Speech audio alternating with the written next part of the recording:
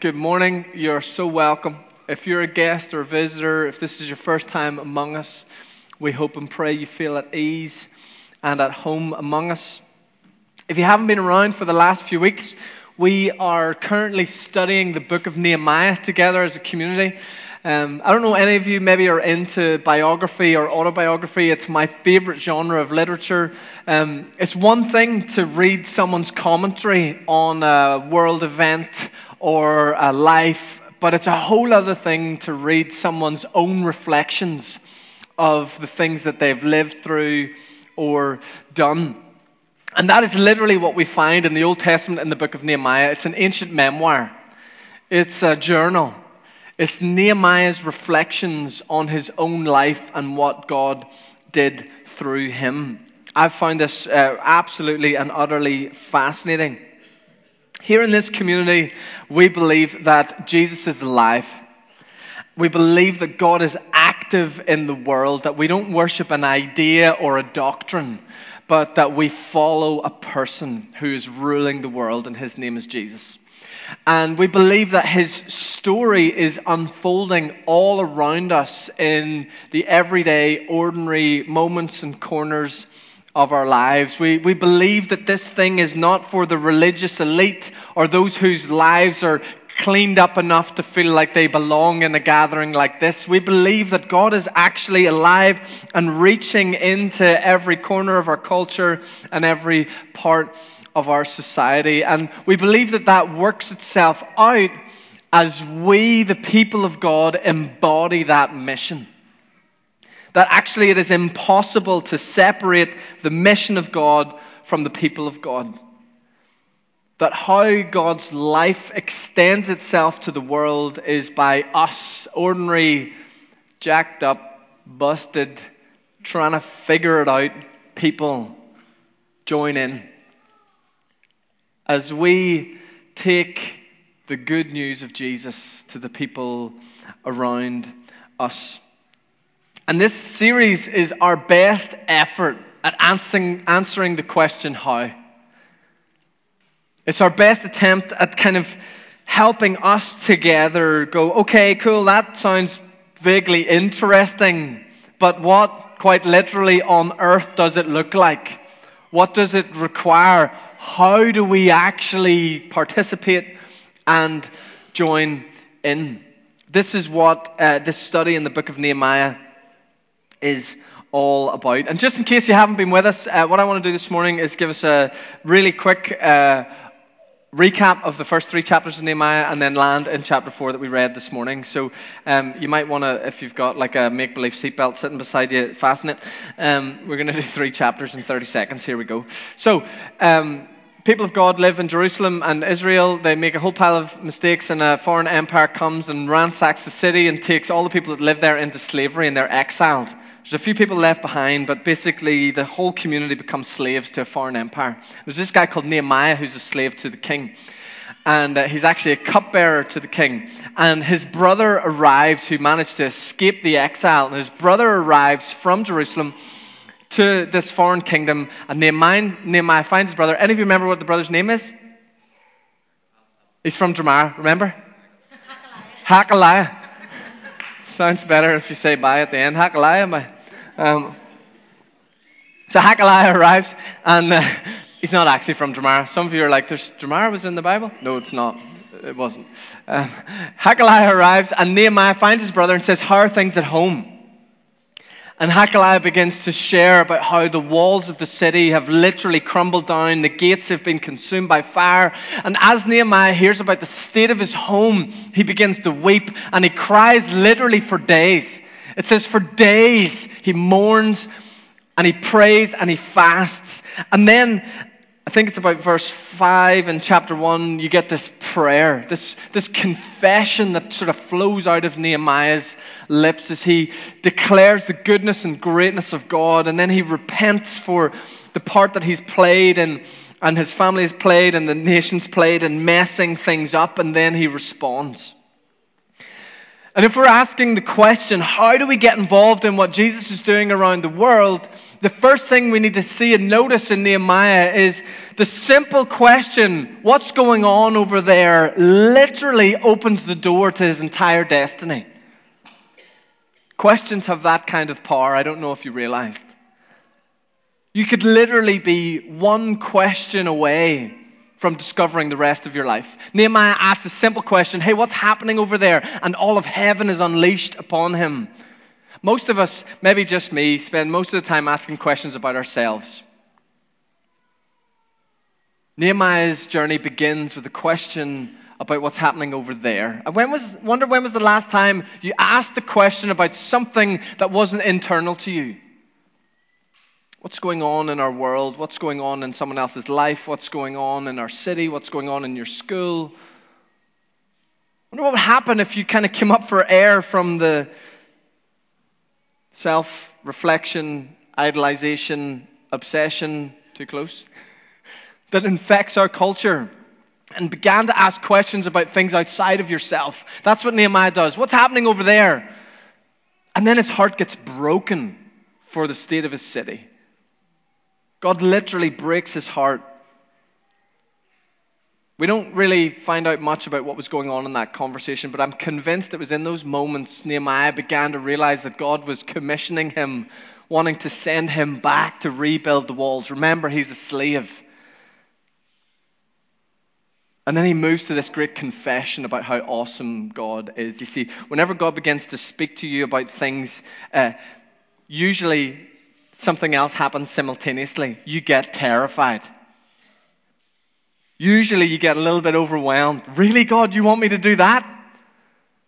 And so Nehemiah reminds himself that God is amazing and can do anything. This journey begins as we ask a question outside of ourselves. We declare how awesome God is, and then Nehemiah has this beautiful moment of repentance where he says, God, I'm so sorry that I've been part of the problem. I'm so sorry where my family has been part of the problem. I'm so sorry where my whole community has been part of the problem. He moves from a question to confession to repentance, and then he responds. And there's this mad thing happens in chapter 2. Nehemiah is a slave. He works for the king. His job is to bring him wine, probably taste it before he gives it to the king to make sure that it's not poisoned. And he goes to the king and he's really sad because his city's in ruins. That might seem like a minor detail to you, but if you don't understand the context of the day, slaves aren't allowed to be sad. Slaves aren't allowed to show up and be like, do you know what, I'd really rather be somewhere else. You get your head lopped off for that kind of crack. And the king notices that he's sad. And he says, hey, what's wrong with you? Why are you sad? You're obviously not sick. What's going on? And Nehemiah responds and says, how could I not be sad? My city is in ruins. And the king looks back to him and says something that I think is quite incredible. He says, what do you want? What do you want? You see, Nehemiah, in between chapter 1 and chapter 2, there's been a process of months. He's been in this waiting stage, probably crying his eyes out, praying like mad, trying to figure out how God is going to send him out of slavery to rebuild the walls of his city. And the king says, what do you want? And he says, I want to go home and I want to rebuild the walls. If we're going to learn how to step into the story of God in our city, you need to understand that waiting is part of the process, because it's in the waiting that the calling gets distilled and clarified. It's in the waiting that formation happens. And so when the king asks him after the waiting, what do you want? He says, I want to go home and I want to rebuild the walls. I wonder for how many of you, if Jesus appeared in front of you right now and said, hey, what do you want? Would you have an answer? Or I wonder how many of us would go, I'm not sure. I never expected the question. It's important that we have an ability to articulate the answer to that question. God longs to form us in such a way that he can bless our desires. That whenever he says, hey, what do you want? All of heaven can say amen to that. And so when the king says, what do you want? And Nehemiah says, I want to go home and I want to rebuild the city. The king says, okay, how much time do you want? And then Nehemiah obviously tells him how much time and says, oh, and by the way, will you pay for it? Will you give me letters and an army and wood and all sorts of stuff so I can actually do this? You see, it's funny, whenever God gets our heart for something, and then we're in this kind of waiting place, usually what we can see is obstacles. We see our deficiency in talent or qualification or resource. We see our deficiency in opportunity. Well, I'm really passionate about this thing, but nobody wants me to do it. I'm not getting any opportunities to do it. I need someone to come and ask me to do it. And I guess until such a time, I'll just wait. It would been so easy for Nehemiah to convince himself that he's a slave in a foreign king's court, and he needs God to send some sort of angelic army to set him free so that he can then go and rebuild the walls. But that's not what happens. He goes in front of the king. King says, what do you want? He says, I want you to set me free and send me over there to rebuild the walls. Nehemiah sees obstacles as invitations. What would happen if the obstacles that are in front of you right now weren't intimidating you, but were inviting you? What if rather than sitting down and thinking, well, God, you got to deal with that thing, and then I'll get on board, you actually, what if I just move towards it and see what happens? And Nehemiah moves towards this obstacle, which is his slavery in the king, risking his actual head. And the king says, okay, how much time do you need? And then, after he gets permission, he says, oh, and one more thing. Will you pay for this for me? It's totally nuts. It's crazy. Nehemiah knew that when it came to his destiny, when the moment arrived, he needed to ask for it all. Not to shrink it down into something that he could cope with or manage. Any of you excited about Bill Woolsey building a hotel in Lisburn? Yeah. Just me? This is cool, right? That's really exciting. It's not enough. It's not enough. It's really, really important that we learn to see correctly. Sure, it's brilliant. And I'm sure it'll be incredible for the square. Davey from the Glass House was in the 9:45 this morning. I started talking about it. I'm sure he wanted to jump out of his chair. But it's not enough. £4 million and a new hotel isn't going to touch domestic violence in our city. You know that, right? We need to learn to ask for it all. Nehemiah models that beautifully. And then Stu last week moved into chapter 3. Chapter 3 in Nehemiah is this really weird chapter. It's one of those chapters that if you spend any time reading the Bible, you'd probably skip. It's basically a list of a bunch of people. And there was this guy who was next to this guy, who was next to this guy. And then there was another guy, and him and another guy were beside another guy. And another guy with a few other guys were beside another guy. And on it goes. It's like, what is this about? Here's the point. You can't do it on your own. It is impossible for us to live into the story of God around us, to embody the mission of God on earth on our own.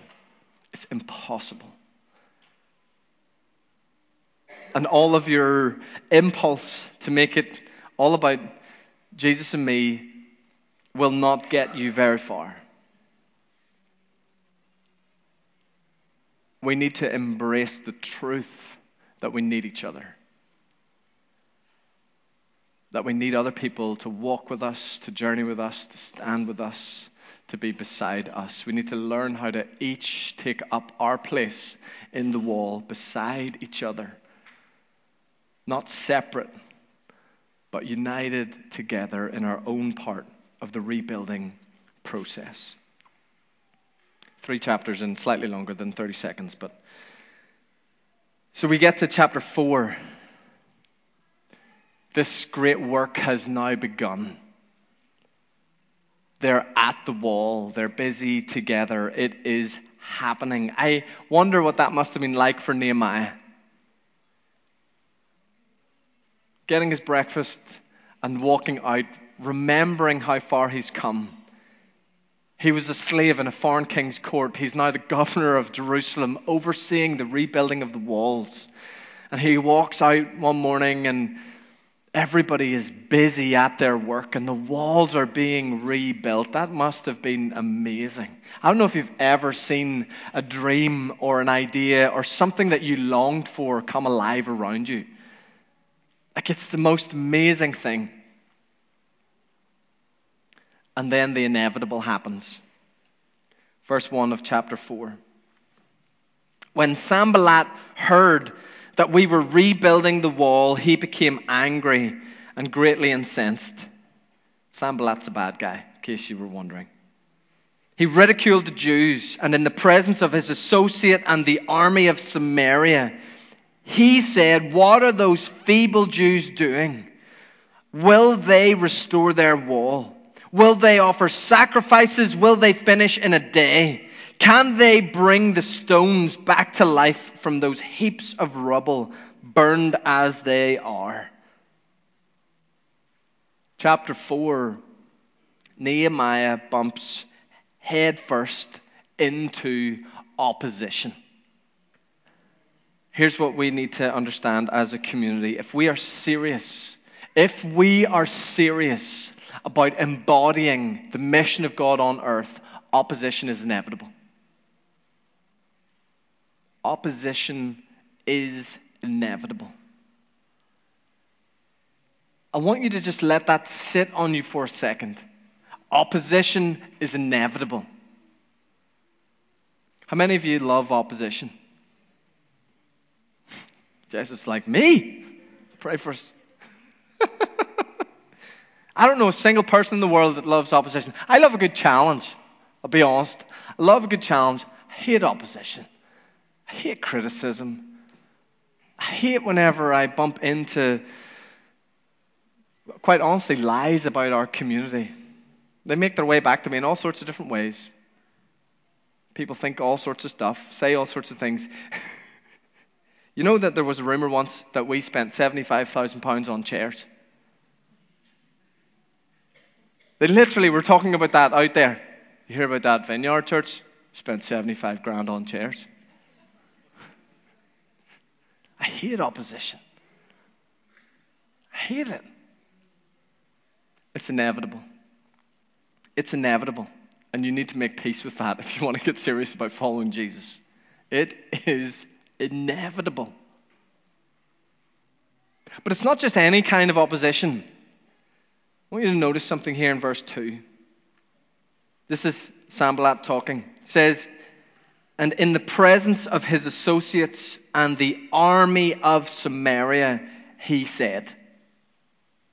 Usually when it comes to opposition to the things of God, I don't know, I guess it's a bit of a spiritual dynamic in this. Very rarely does opposition come from people and places that are easy to ignore. Usually they come from people or things that hold power and influence.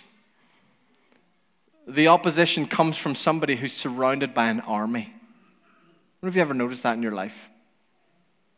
Like if your opposition was coming from the 6-year-old next door, you maybe wouldn't be too worried.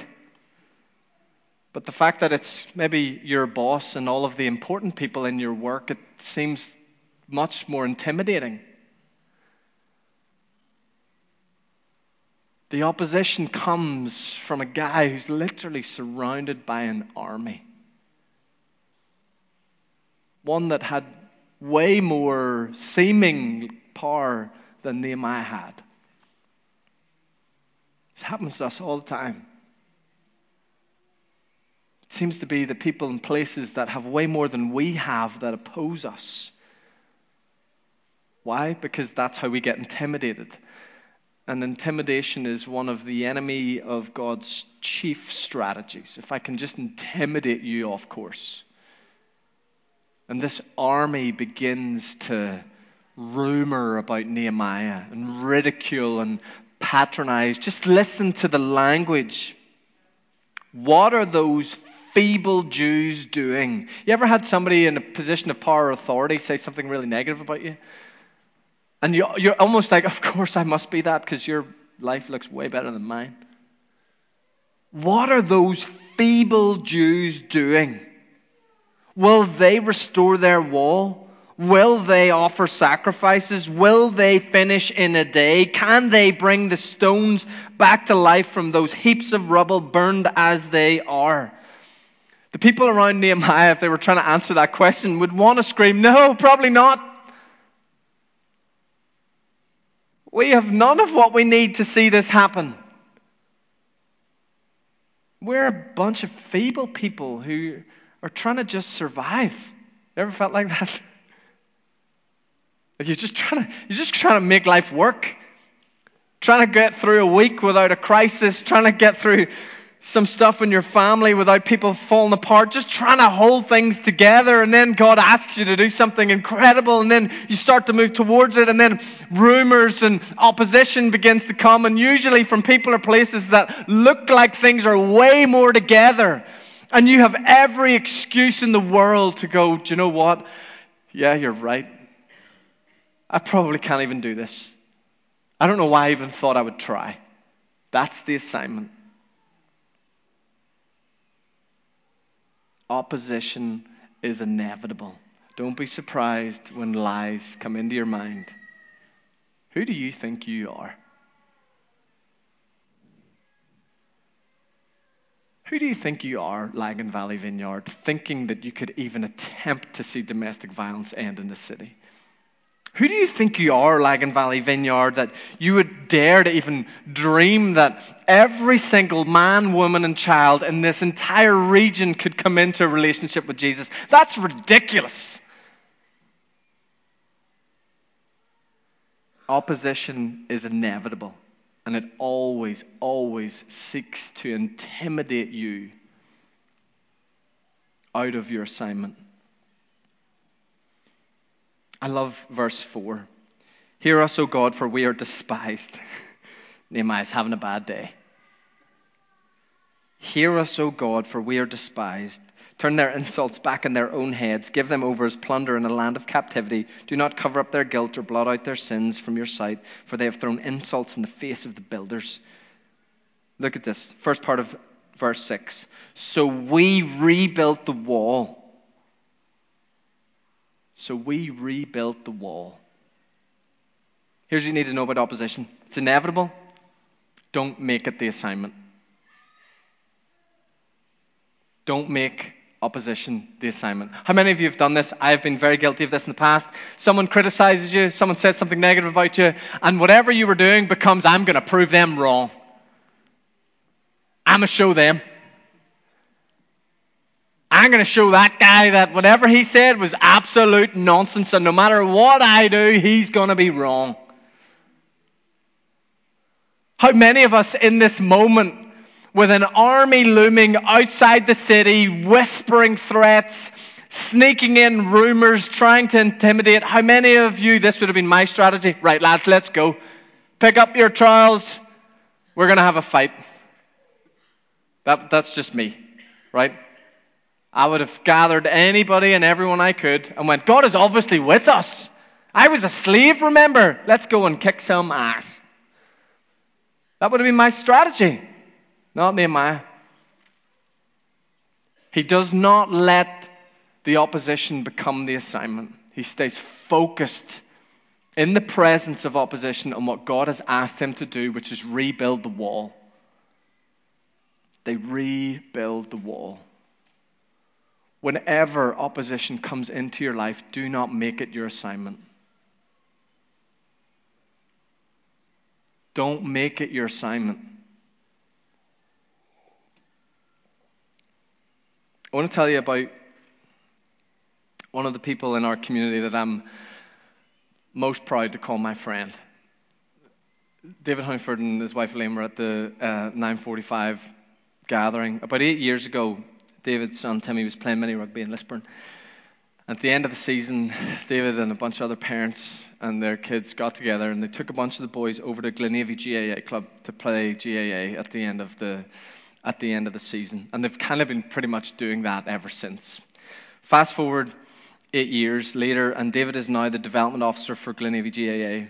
There's a photo of him going to appear behind me. That's at the 75th anniversary gala dinner of Glenavy GAA Club about a month ago. Dana and I had the privilege of being there. The man beside David, to David's right, is John Horn. That's the president of the GAA in Ireland. And that cup that John Horn is presenting to David is the Francie Doon Memorial Cup. It's basically Club Man of the Year. It's the cup when the community gathers and says, who is the person that has made the most outstanding contribution to our community this year? And at their 75th anniversary, in the presence of the president of the GAA, Glenavy GAA decided that person was David. It was the most amazing thing. We were at the table as they began. Every award, they did like little sort of, here's who this person is before the name.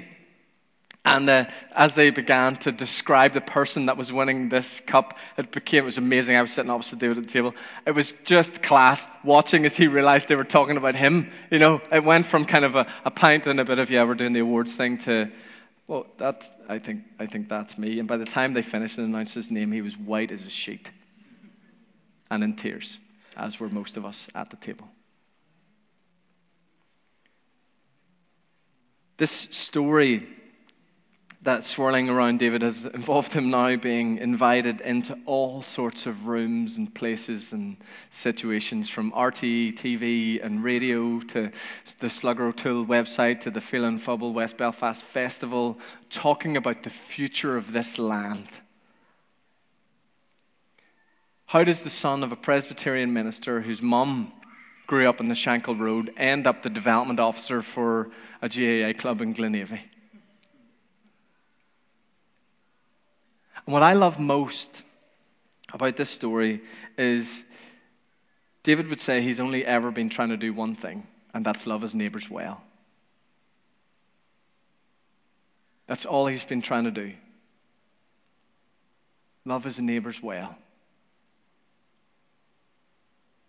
And there's been all sorts of nonsense flying around, and I love how he hasn't been distracted by opposition. He hasn't made proving anybody wrong part of the process. He's just committed to living a different narrative in Northern Ireland and modelling for many of us what it actually looks like to love our neighbours well. That's his wall. What's yours?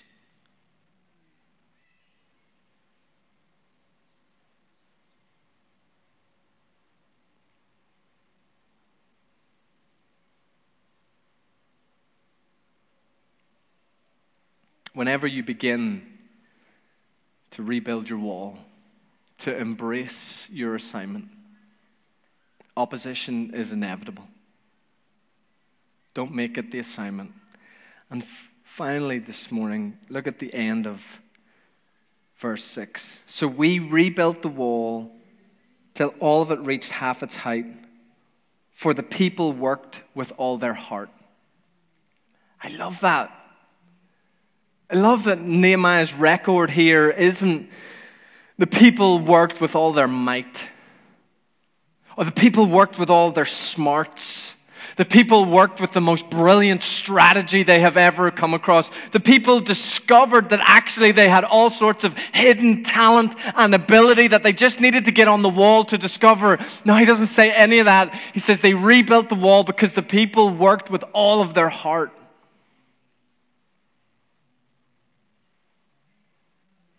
Whenever we step into our assignment,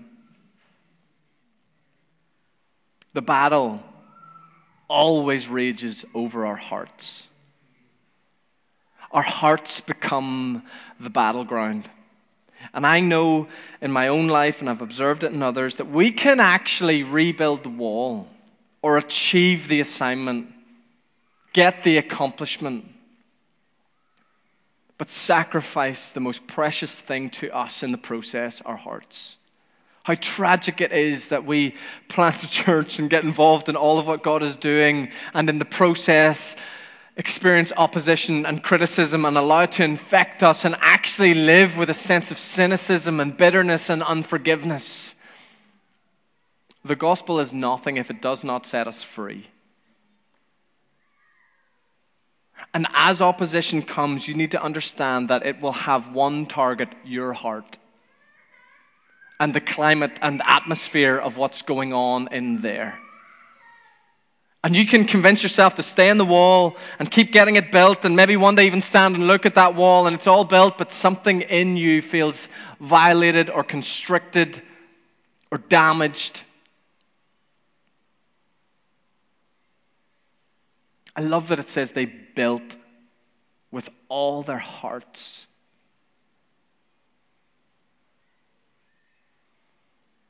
What does it require of us to go about this work with all our hearts?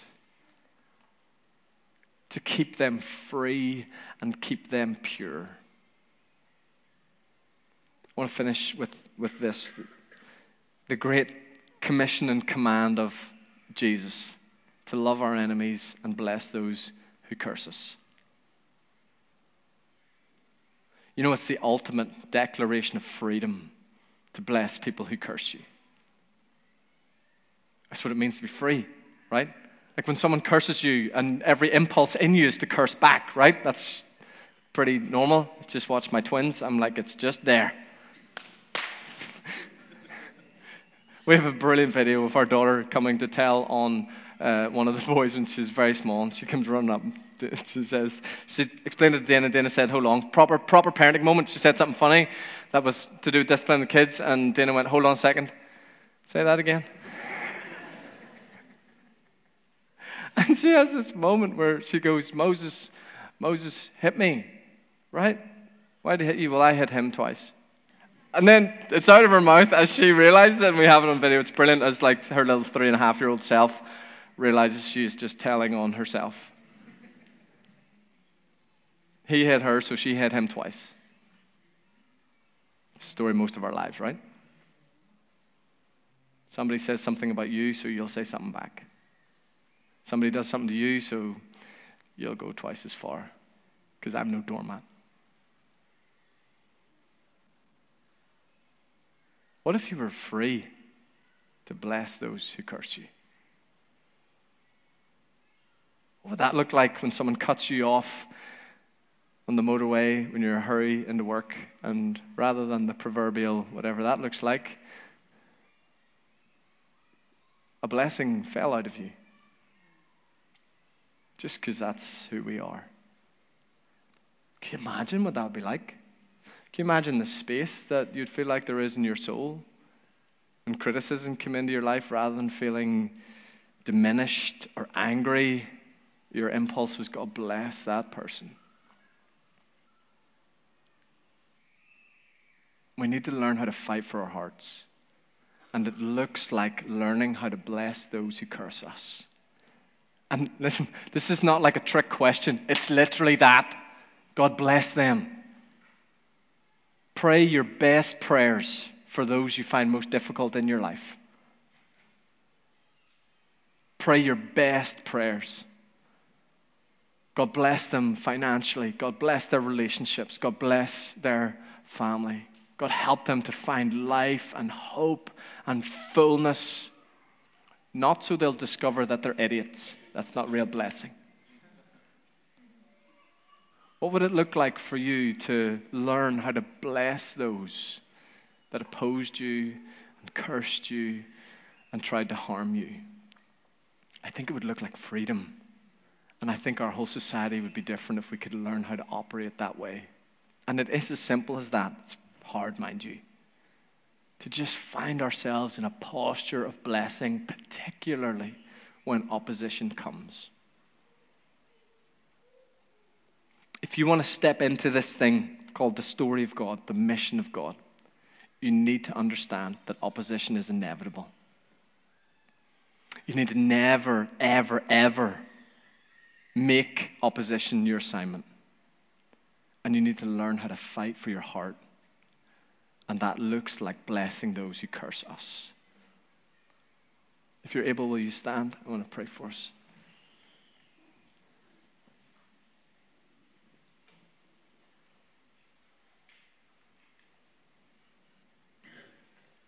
Holy Spirit, we invite you to come. Come and rest upon us, I pray.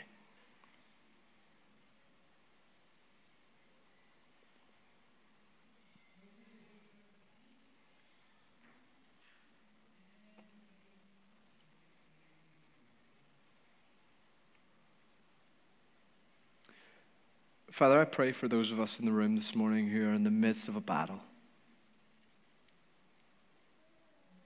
Mentally, emotionally, physically. Holy Spirit, would you come and bring rest and refreshment?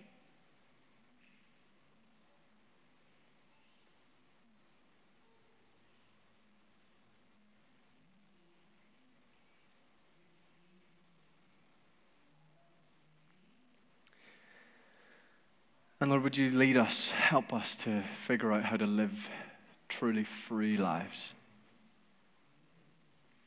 I want you to just bring to your mind now the person or people that you find it most difficult to think affectionately towards in your life. Maybe somebody who's insulted you in the past, maybe somebody who said something about your family, your people, whatever. And I want you just, in a couple of moments we have here now, to begin to pray blessing upon them. Just begin to bless them. God bless that person. Fill their life with your goodness. Bless their finances. Bless the work of their hands. Just begin to bless them. God, would you show your kindness towards them? Bless them, oh God, we pray. Bless them, oh God, we pray.